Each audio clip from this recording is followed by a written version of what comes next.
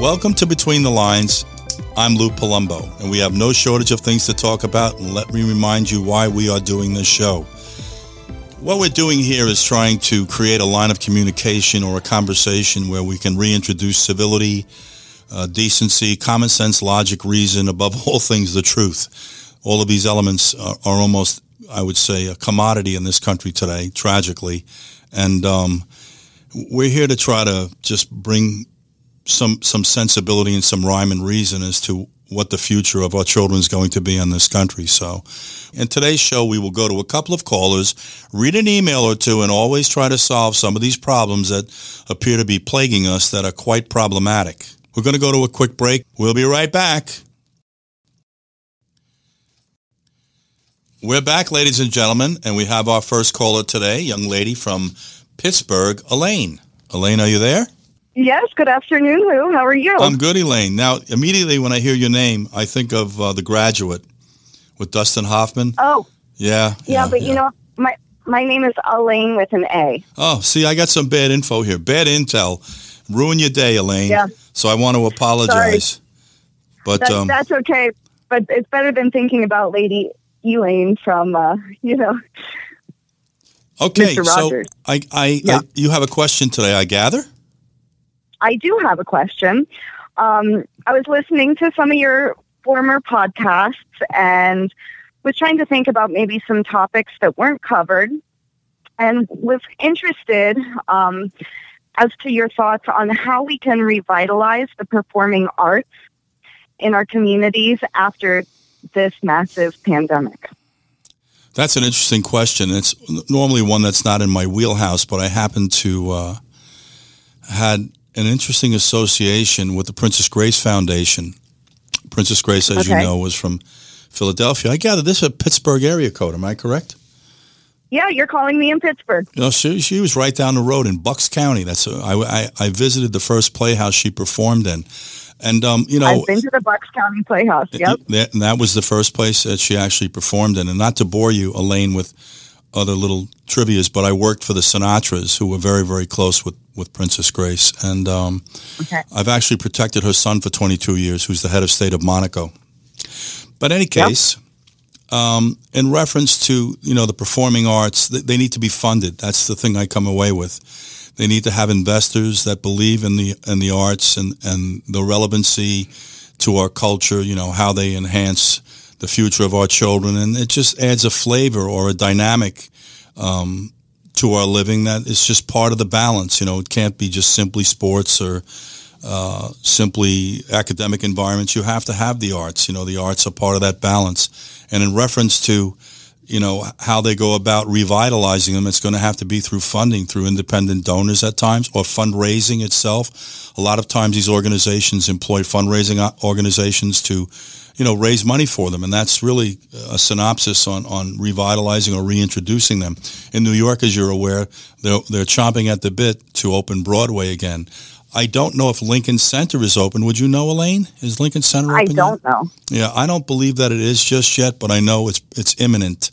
And I heard target dates as early as August or September. But, that's all contingent upon the next strain of variant of virus coming down our way is Delta. So you got to sit back and my thing is simply relax, enjoy every day, and take everything one day at a time. So I hope that answered that question for you.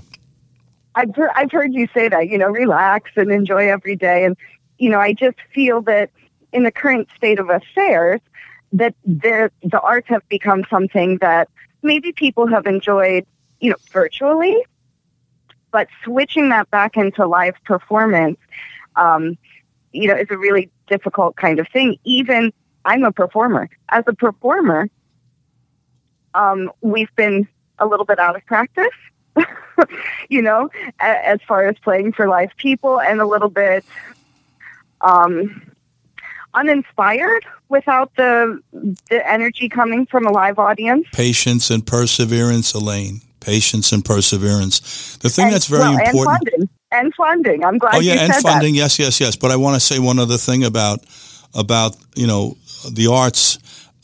They're very important because, we need distractions in this country. And those are the things that enhance our lives and broaden the way that we think and embrace life, but also take our focus off to the craziness that exists every day. That's why in pro sports, we've watched a lot of individuals decide to become politically active. You know, people put on football or basketball to kind of step away from what's in their ear from the time they get up to the time they go to bed. And that's one of the very, very important elements that are attached to the arts as well. I mean, you get to escape a little bit and take that noise out of your ear that may not be so healthy for you or mentally or emotionally, and delve into something that's can enrich you. You know, because when you watch people perform, I've worked around the entertainment industry. I don't know if you're aware of this, but I ran the Academy Awards around the first Iraqi conflict. I ran the Golden Globes 14 years. I ran the Security for Directors Guild and the Writers Guild, and a lot of people in the entertainment industry. Entertainment is important. Again, it's going to all be part. You know, maybe the president could allocate some money, some funding.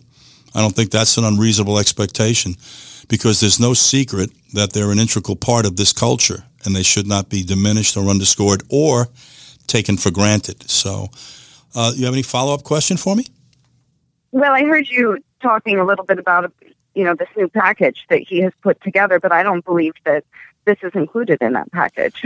No, it really isn't, unfortunately, and not to go off on a tangent with you, but every time you start to explore packages, for example, there's pork belly spending attached to them. This is spending that's not necessarily targeted to fix a specific problem. It's kind of like a quid quo pro that exists between our political entities. But at the end of the day, this should be part of a consideration. You guys should clearly have a voice. There's no ifs, ands, or buts about it, based on the major contribution you've made to this society, to this culture, and even globally. It's not just something that's how would you say, confined to the United States. It has an international implication. It'd be nice if they thought outside the box for a moment in Washington, D.C., explored all avenues of consideration. This is one of them. This is another one of them. Listen, it's tough to run this country, so I'm not going to be hypercritical of the president. I don't think anybody sane, rational, or reasonable would want this job. Would want to run for president, me. Yeah, just, I just don't know what to say, but I will tell you, we rely on philanthropy to help us, fill in some of these gaps. And, I think that's where you have the direction you have to go. So great. It does answer the question. I have kind of a bit of a follow-up question. Sure. I also am a teacher. I teach in the Pittsburgh Public Schools, and you had said that a lot of people use the arts to sort of escape from the busyness of their days and all the noise in their ears. And I've found that my students have really embraced that. And some of my underperforming students have really outshined during the whole shutdown. I taught virtually for over a year without seeing any of them. But now that the students are going back to school, there's a bunch of focus on testing and trying to bring them back up to the level they should be in math and reading and all of this stuff. And how can we make sure that the arts education is still integrated in the curriculum, with the focus being on all these other things, which, It needs a voice. I mean, Elaine, it needs a voice. Someone has to be an advocate. And they have to, how would you say, insinuate themselves into the discussion with the academic environment and say, listen, we know what you're concerned about, reading, writing, and arithmetic, as they once referred to it as. But there's also a critical nature of this extracurricular activity, whether it's athletics or the arts or, performances. It has to be part of the conversation. And it has to be articulated in a less than contentious manner and explain that it's a very, very important part of the balance that children need. This is about our children. This whole journey isn't about us. Once you hit a certain threshold, it becomes about our children. And that should be what's in the best interest of these children. It's about how it's presented to a school board, for example, or a particular learning environment, but they shouldn't underscore the importance, and they should be reminded of the importance of the balance that it represents in the lives of children, and the fact that it does serve as a distraction and allow them to grow in different directions. It's about balance. It's what's a very important element in life that children need to be taught, and maybe some of the big people is what you're talking about right now, because we are concerned about their academic endeavors, right? It's critically important because that's part of the path through life. It's not a sure thing, but it establishes you. It gives you foundation and credibility. So do extracurricular activities. They show your ability to perform in an academic environment in a balanced way. In fact, you and I probably both know that when you apply to colleges, for example, they look at not only your high school grades, but they look at whether or not you were involved in extracurricular activities as part of the balance. So that's a really good point you brought up. So I would encourage you to maybe be that advocate, be that voice, Elaine. We're going to have to take a quick break and go to another caller. I hope that you're happy with this, Elaine, this response. Oh, great. Yeah, Thank you so much. No, it's my pleasure, and I encourage you to call back in again. We'll be right back.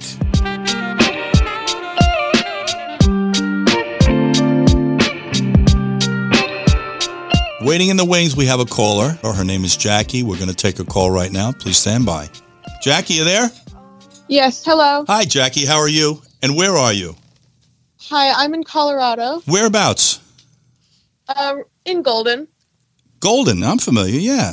And may I ask, what are you doing these days with yourself?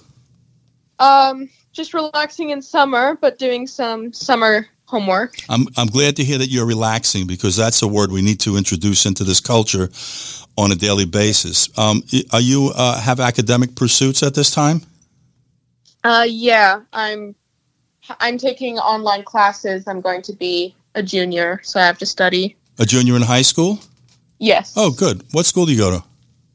Golden High School. Oh, good. Okay. You have a question today? I do. So I'm part of Generation Z, and I've heard a lot of people say how social media and the internet is ruining our generation based off of either like attention span or not socializing enough in person, various other things, how we only get our news from the internet. But I think the internet, for me, has helped me greatly, and I think a lot of other people in my generation do. What are your thoughts on this? I think this is a superb question, number one. Okay, that's a really, really good question. I think that the internet and technology in general is a wonderful thing. What you're going to learn in life, Jackie, isn't so much about things we're exposed to, but how we manage them. And that's a word for yourself. For example, you're probably doing and not realizing it. You manage your parents, you manage your money, you manage your friends, you manage your school, you manage your boyfriends. You learn to manage. It's about how we manage technology and to what extent it takes a role in our lives. You know, I will say you cannot underscore the value of your ability to access information and to learn and grow. There is an issue, though, with the personalization, to be very candid with you. I do think that your generation has been robbed of this, and you cannot underscore the value of being personally involved with people. I'm going to tell you something you're going to find probably not too entertaining, but in yesteryear, when I was younger, and you dated a girl, for example, or whomever, and you wanted to break up, you had to deal with them face-to-face, usually, or in a telephone conversation. Now I send you an email or a text, and it's almost like the cowardice way out. You know, there's a value in me sitting there and saying to you, you know, I can't be to you who you need me to be or give you what you want, like an adult would. You know, the exercise in relationships, Jackie, also, it's not how you enter them, it's how you leave them. You're going to go through life, and people are going to come into your life and bring you flowers and want to wine and dine you. Everybody comes in easy. It's how they leave. They leave in a storm. The exercise is to leave as gently as you've been introduced into that equation. But to go back to this issue about the internet, I think technology has become, unfortunately, a double-edged sword. I want to tell you a quick story.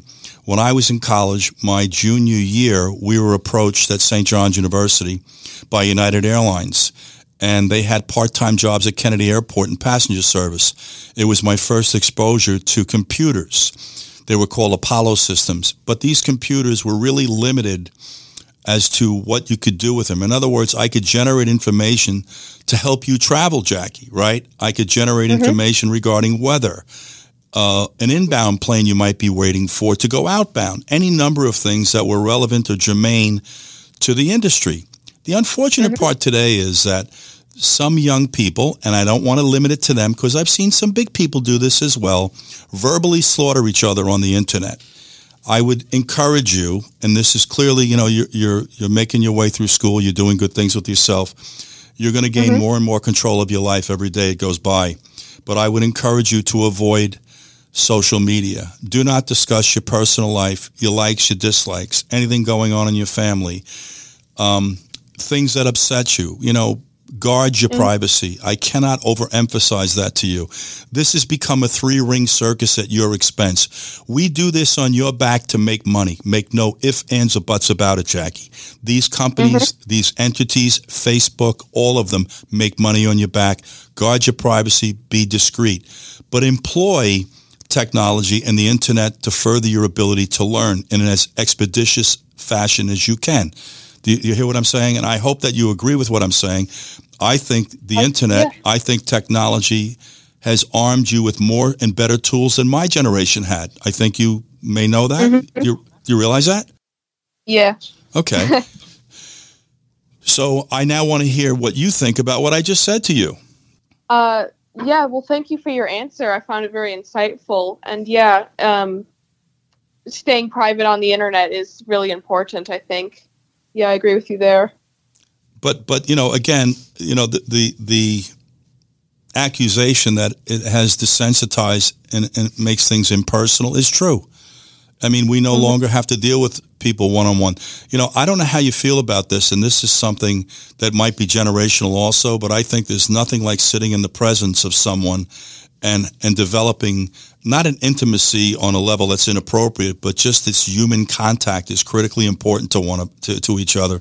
And I do know that your generation has been provided a tool to step away from that. I would encourage you to sell yourself. In other words, when you step into a room and you know how to package yourself and you know how to articulate your thoughts, you'll have an ability to influence people in a positive way, hopefully, or maybe even a negative way. But you're also going to learn from this personal contact you have with people. So I would encourage you to judiciously employ the internet. I would never discourage you from using it. It's a great tool. And are you thinking about college right now? What are you thinking about in regards to that, Jackie? Yeah, I've been thinking about going to some engineering colleges. Oh, interesting. Is that your aptitude? You like engineering? I do. Yeah. Well, you must be a smart cookie, smarter than I am. Thank you. Yeah. So what schools are you looking at? Anyone in particular? There's an engineering school near Golden called Mines that I've been looking at, and then other just places in various locations like MIT, if I can get in. Yeah. Or various others. Aim high. Jackie, learn to aim high. Is there anyone in the family that's in this business, this engineering? My mom is in cybersecurity. Interesting. But not like civil engineering. Does she work for any of our 3-letter agencies by some chance? I don't think so, no. Yeah. Probably would be an interesting conversation because I know you're probably hearing a lot about cyber, and which lends itself to technology and its misapplication. But, just stay the course and continue, this academic pursuit of yours. You're going to be fine. You're an intelligent young girl, I can tell you that. And in any case, you have a follow-up question for me, maybe? I don't think so. I think that answered my question. Okay, good. I'm glad that satisfied the question that you posed. So I hope you call back in again at some point in time. Yes, I might. Thank you so much. My pleasure, and I hope to hear from you again. Thank you. Yeah. You're very welcome, Jackie. Okay, guys, we're going to come back after a quick break. We're going to thank our sponsors, and then we're going to look at some emails. Remember, you can go to our website at betweenthelines.tv.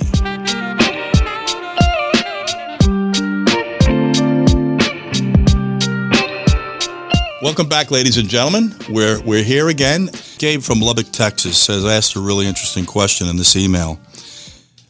He mentions that the president and vice president, since being elected, have yet to even go near the borders to make an assessment of what's going on. He's asking, is that because they don't really want to spotlight or give it the notoriety? Or is that because they're in denial that this problem even exists? That's a really, really good question. And Gabe, I don't want to answer that in a political fashion. As a Republican or a Democrat, we're going to answer that question truth-based and as people that have interest in this, or as they would say, skin in the game. It is quite apparent that they're trying to underscore the level of the gravity of the problem at the border. All you really need to do is speak to local law enforcement officials or elected officials. And apparently, the problem has taken on such a gravity that the governor, Abbott, of the state of Texas, has chosen to kind of thumb up to the federal government, step off federal land, and build a fence on the border of Mexico through independent funding and people volunteering to give property over. So there's a problem down there. I think that there's a whole political explanation attached to this, and the things I say to you, I remind you, are not being said because of any political tie. Since the day the president came into office and then made this rather interesting statement of providing an 8-year path to citizenship for immigrants, 11 million immigrants that he neglected to mention were illegal in our country, that spurned an interest in converging on the border. That was acknowledged recently on the heels of the vice president going, I believe, to Guatemala and Honduras. Their elected officials there said this has been precipitated by the Biden administration. Those are not my words. That's not MSNBC's words. Those are not Fox's words. Those are words of the officials that are in those geographical areas of the world, Central and South America. I think they would like to conveniently ignore this problem, although I think that they are, how would you say, of the mindset of building a voting base and constituency. You know, I don't understand why the president didn't come out and say the 11 million illegal immigrants will be granted amnesty, which I don't have a problem with. Get a Social Security card, start to pay taxes, contribute to the culture. Your children will vote. So somehow, you know, we have once again attached a political agenda to an interesting crisis. I do think they would like to ignore this if possible. I don't think that the media is sufficiently bringing it into focus or spotlight, so to speak, with the rest of the country. Certain media outlets are because of their political agenda. This shouldn't be something that we're politically dissecting. There's a direct correlation to the safety and the security of this country and to the welfare of children, I might add. We have approximately 21,000 children remanded at the border that we're trying to figure out what we're going to do with. And do we have something in place systemically to facilitate them? They need medical care, clothing, food, education. They need emotional support also because, as you know, some of them have been dropped at the border and left with their parents because the parents feel they're going to have a better shot at life here without them than they would in their home countries. Really interesting question. It's unfortunate we've sucked the integrity and truth out of this society. So there is an agenda attached to this, tragically.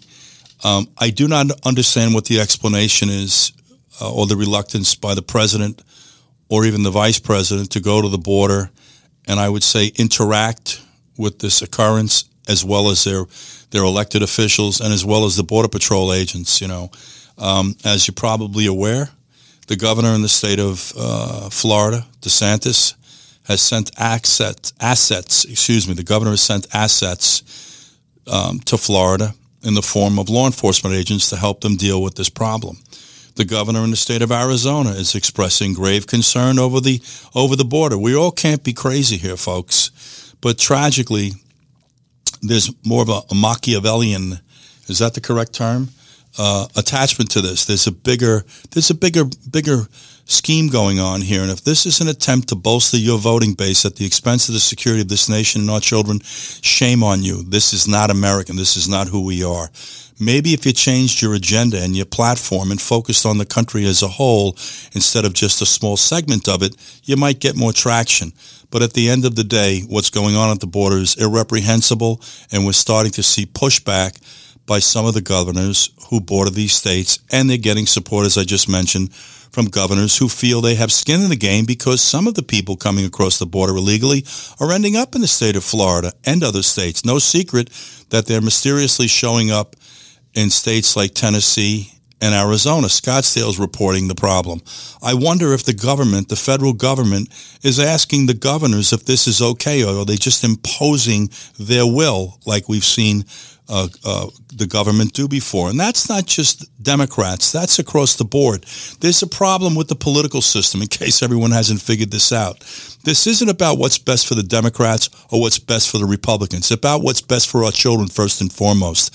So when you start formulating your ideas and collecting your thoughts and deciding a course of action you want to take today, do me a favor and ask yourself how it's going to translate to our children. We're having a tough enough time taking care of our elderly in this country, our mentally ill, and the children, especially those in indigent neighborhoods, minority neighborhoods, but we're now entertaining people coming from thousands of miles away. I'm not suggesting we don't help other people, but we have to sit down, put our differences aside, start to compromise on issues, and start to put into place plans or create formats that serve us all. You know, people wonder, and I don't mean to go off on a tangent about this with Donald Trump, mixed emotions, but this is what happened. Back in my generation, we heard a term being thrown around called the silent majority. We saw that silent majority rear its head in the 2016 election. Mr. Trump went out and developed an audience with people across the heartland of this country who felt abandoned, because all we seem to do in the news every day and the politicians is focus on a very small segment of the country which needs attention. We're still not helping the minority community, ladies and gentlemen. Just for the record, you can give $15,000 checks to illegal immigrants. You can let them paint streets, engage in civil disobedience, riot, destroy businesses, destroy cities, literally. It's not getting one minority child a better education, a safer street, better medical, better diet, or better housing. We're all just tap dancing around this because we're cowards. No one really wants to speak to the fix. This show, by the way, is not about being contentious. It's about problem solving. I've spent my life problem solving. You come to me with a problem, I will come to you with an answer. And then we have to work through that answer, because that's the beginning of the conversation to see where we're going to end up. That's absent in the discussion today. This is about posturing, and they were posturing at the expense of this country, and more importantly, which really annoys me, at the expense of our children. So this whole border issue that they're ignoring, which is what they're doing, and hoping that people just won't pay attention, is going to resonate in this country. We need to seal the border and responsibly control people that need to access this country because of asylum or other legitimate need. You know, if a mom and 3 young children, ages 3, 5, and 7, come to the border, I'm not turning them away. That's not who we are. But there has to be some method to the madness. You know, the word, the expression I like is like, keep the cuckoo in the clock. You know what I mean? This is, I don't know what to say to everyone, but the way we're going about this is counterproductive. And once again, it's fractionalizing the country. It's dividing the country. It's polarizing the country. And we're not getting anywhere. All you do is hear the same nonsense day in and day out being spoon-fed to you through the media, hoping you'll just digest it because they said it. And by the way, that's what's happening here. You know, I've told people something about being elected in this country. You just have to sit back and look. If we can't find out something bad about you, whether you're a Republican or a Democrat, we'll just make something up. And when the media plays it, a certain demographic, because it came from the media, will automatically adopt it as if it's the truth. Stop operating this way. Stop letting them spoon feed you. Go out and do your own independent research. Read, listen. You know what's interesting? There are not a lot of Democrats speaking to this issue at the border. They're not underscoring it. They're just not speaking to it, hoping that you won't pay attention to it, because they're creating your optic and your narrative, by the way. The media is the most dangerous, the most powerful entity in the country today are not your elected officials. They're your media, which is why when some of them, not all of them, act irresponsibly or are agenda-driven or decide that they want to become extensions of our political operation, it becomes dangerous. And now we're going to delve into the First Amendment at some point, where you're not allowed to yell fire in a movie theater. I'm starting to wonder, what type of counterproductive or poisonous or toxic rhetoric are you allowed to spew that harms the country and be protected by the Constitution? Not to go off on another tangent, but we had another young lady from Minneapolis, a Representative Omar, likening this country to the Taliban and Hamas. You know, I don't think there's any question, and I'm not shy about saying this, and anybody can label me however they want to. I really don't care. This young lady apparently doesn't love this country, doesn't understand geopolitical issues, and doesn't understand the world she's living in and the country that's been provided to her that she could speak this way.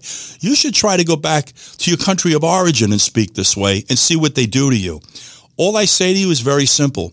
Love this country, except we have faults, guys. We need to fix them. We need to find the soul of this country. But don't sit here and liken us to terrorist organizations because you don't understand the political dynamic. And to everyone who's of the Jewish faith and who's a Democrat, I'm struggling to understand how you support the Democratic Party when they have an element within that party that spew anti-Semitism and call for the destruction of the state of Israel. This is not my opinion. This is a fact. Go do your homework. Go Google some of the tweets from Omar and Tlaib. That they're allowed to be elected officials is a defect. We lack the courage to censor them and or remove them from office. People need to explore the sedition laws that have since been repealed that deal with activity that's counterproductive to the welfare of this country. I believe in your right to free speech. But you know what? We put you in an elected office. You now have a forum. You have an ear. You should be a little more responsible, a little more selective about what comes out of your mouth and think of the implication of what you're about to say before you say it. That's the reality of the situation. I'm not saying this to you as a Republican or a Democrat. I'm saying this to you as an American citizen. I'm born in this country. I love this country. I have traveled this world. I've traveled this country. There is no place like it. We're in dark, dangerous territory, especially when you allow people to engage in rhetoric that clearly does not signify their affection, appreciation, or love of this country. Don't ever liken us to the Taliban or Hamas. Even Hamas took exception to it. They don't want to be coupled in with us. And as far as Israel goes, that's an interesting discussion that we somehow have to get into the minds and the hearts of the leaders of these countries, and for the sake of their children, figure out how you're going to live peacefully, because killing children never has an upside to it. And tragically, we don't know where to start with this conversation or where to end, but my thing is this. Just stop doing what you're doing and try to put all your energy or focus into figuring out how you can live together. I don't understand what this hatred's all about. Who's got time to hate? If you have hate, you have too much free time. That's all I'm going to say to you. And I don't have time for it. As I said earlier, I want to problem solve. Sit down. It seems, and I hate to say this, not going well with Biden, didn't go well with President Obama, and it looks like Donald Trump had made some headway. You know, there's an interesting adage also in life. Sometimes you get people to do the right thing for the wrong reason. Maybe Trump made people fearful or intimidated them, or they thought he was crazy. Look, for whatever reason, it somehow got Kim Jong-un to come to the table twice, nothing his predecessors could do.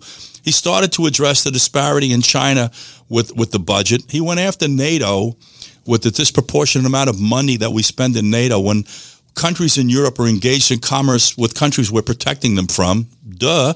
This is not my opinion, ladies and gentlemen. This is a fact. Don't accept it because I said it. Please go out and become an investigator. You know, on our prior show, we had a gentleman, Robert Boyce. This man is an investigator. I do want to say one other thing. There's another show out right now, Dan Bongino. This guy's a very, very good investigator. My only criticism of Dan is the political agenda and his delivery method. He's a very, very smart man, factually driven. I would encourage you to investigate some of the things he's presenting to you because it's going to upset you when you find out a lot of them are true. The truth is the truth. The problem is the political entity don't want you to believe what's best for this country. They want you to believe what's best for their party, and that's a defect in our thinking. The whole issue with the borders, to go right back to this topic, is a critical one because if we do not properly assimilate this demographic coming into the country, they're going to become part of our crime stream. Whether people like to accept that or not, that's up to you. But that's the truth and the reality of the situation. And for whatever reason, I'd love to hear an explanation. Or as Kamala Harris said, I haven't visited Europe either. I hate to say it, but Lester Holt, who's a very competent, responsible journalist from NBC, asked her a very pointed question. Her response was, I haven't gone to Europe either. Well, I hate to say this to the vice president, but if you cannot discern the critical nature of the ongoings on the border and traveling to Europe, maybe you're not fit for office. And I hate to say that because I don't like being critical of our public officials, but I was alarmed by that response. This needs attention, not because it's a political issue, but because it reflects on this country and it's going to impact this country. I hope that answered your question. I thank you. And we're going to go to another email after we come back from this short break.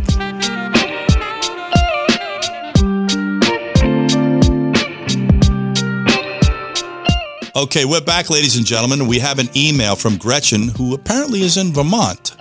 And she's asking, with rampant crime high in our major cities, which mayor and city has done the best job controlling it, and which one has done the worst? Let's see. Well, there are no major cities that are managing this problem that are under siege. There's certainly no mayors that are properly managing this problem.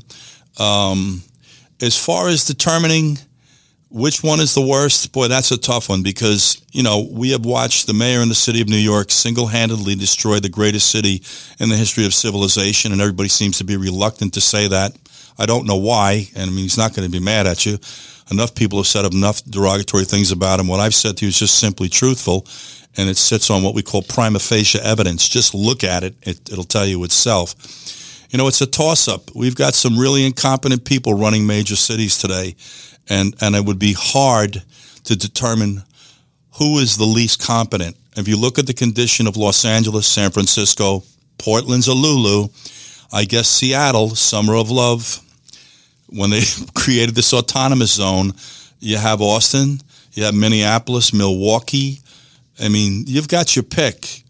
D.C., Philadelphia. I don't even know where to start with what's going on in the major cities. But what's astonishing to me is that we just seem to just sit here and continue to take it. Oh, no, that's not true. We're leaving our major cities. And what's happening there is they're losing their tax base. And something I would like everybody to understand, go do some research on Detroit. Detroit, if it wasn't the wealthiest city, it was one of the wealthiest cities in the country in the 1950s and 60s because of the automotive industry and because of music, and lost its tax base. Sound familiar? That's what's happening in your major cities. When these cities are no longer safe to operate in or live in, people are going to leave. And as I said earlier, technology is allowing you that latitude to do so now. You lose your tax base, you lose your city. It's that simple. So I wish I could have answered this for you as who's done the worst job. I apologize for being deficient in that area. As far as the crime being rampant, you hit the nail right on the head. And as far as the mayors or the elected officials in each of these jurisdictions, it's hard. You can flip a coin as to which one is a bigger knucklehead.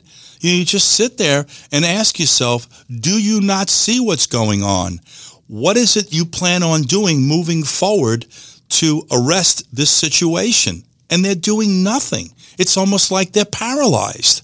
And what we do need to do is to convince the population in each of these cities that you need a change of regime. Not to be political, to remind everyone, the next statement I make has nothing to do with any political affiliation because I have none. Every major city in this country that's failing is being run by the Democratic Party. Listen, I appreciate everybody calling in today. I appreciate the emails. We're going to wrap the show for today. I'm going to take some blood pressure medication. And if you want to reach us, you can go to our website at betweenthelines.tv. I thank everyone for joining us today, and I encourage you, re-engage. I'm Lou Palumbo. This has been Between the Lines, and have a great day.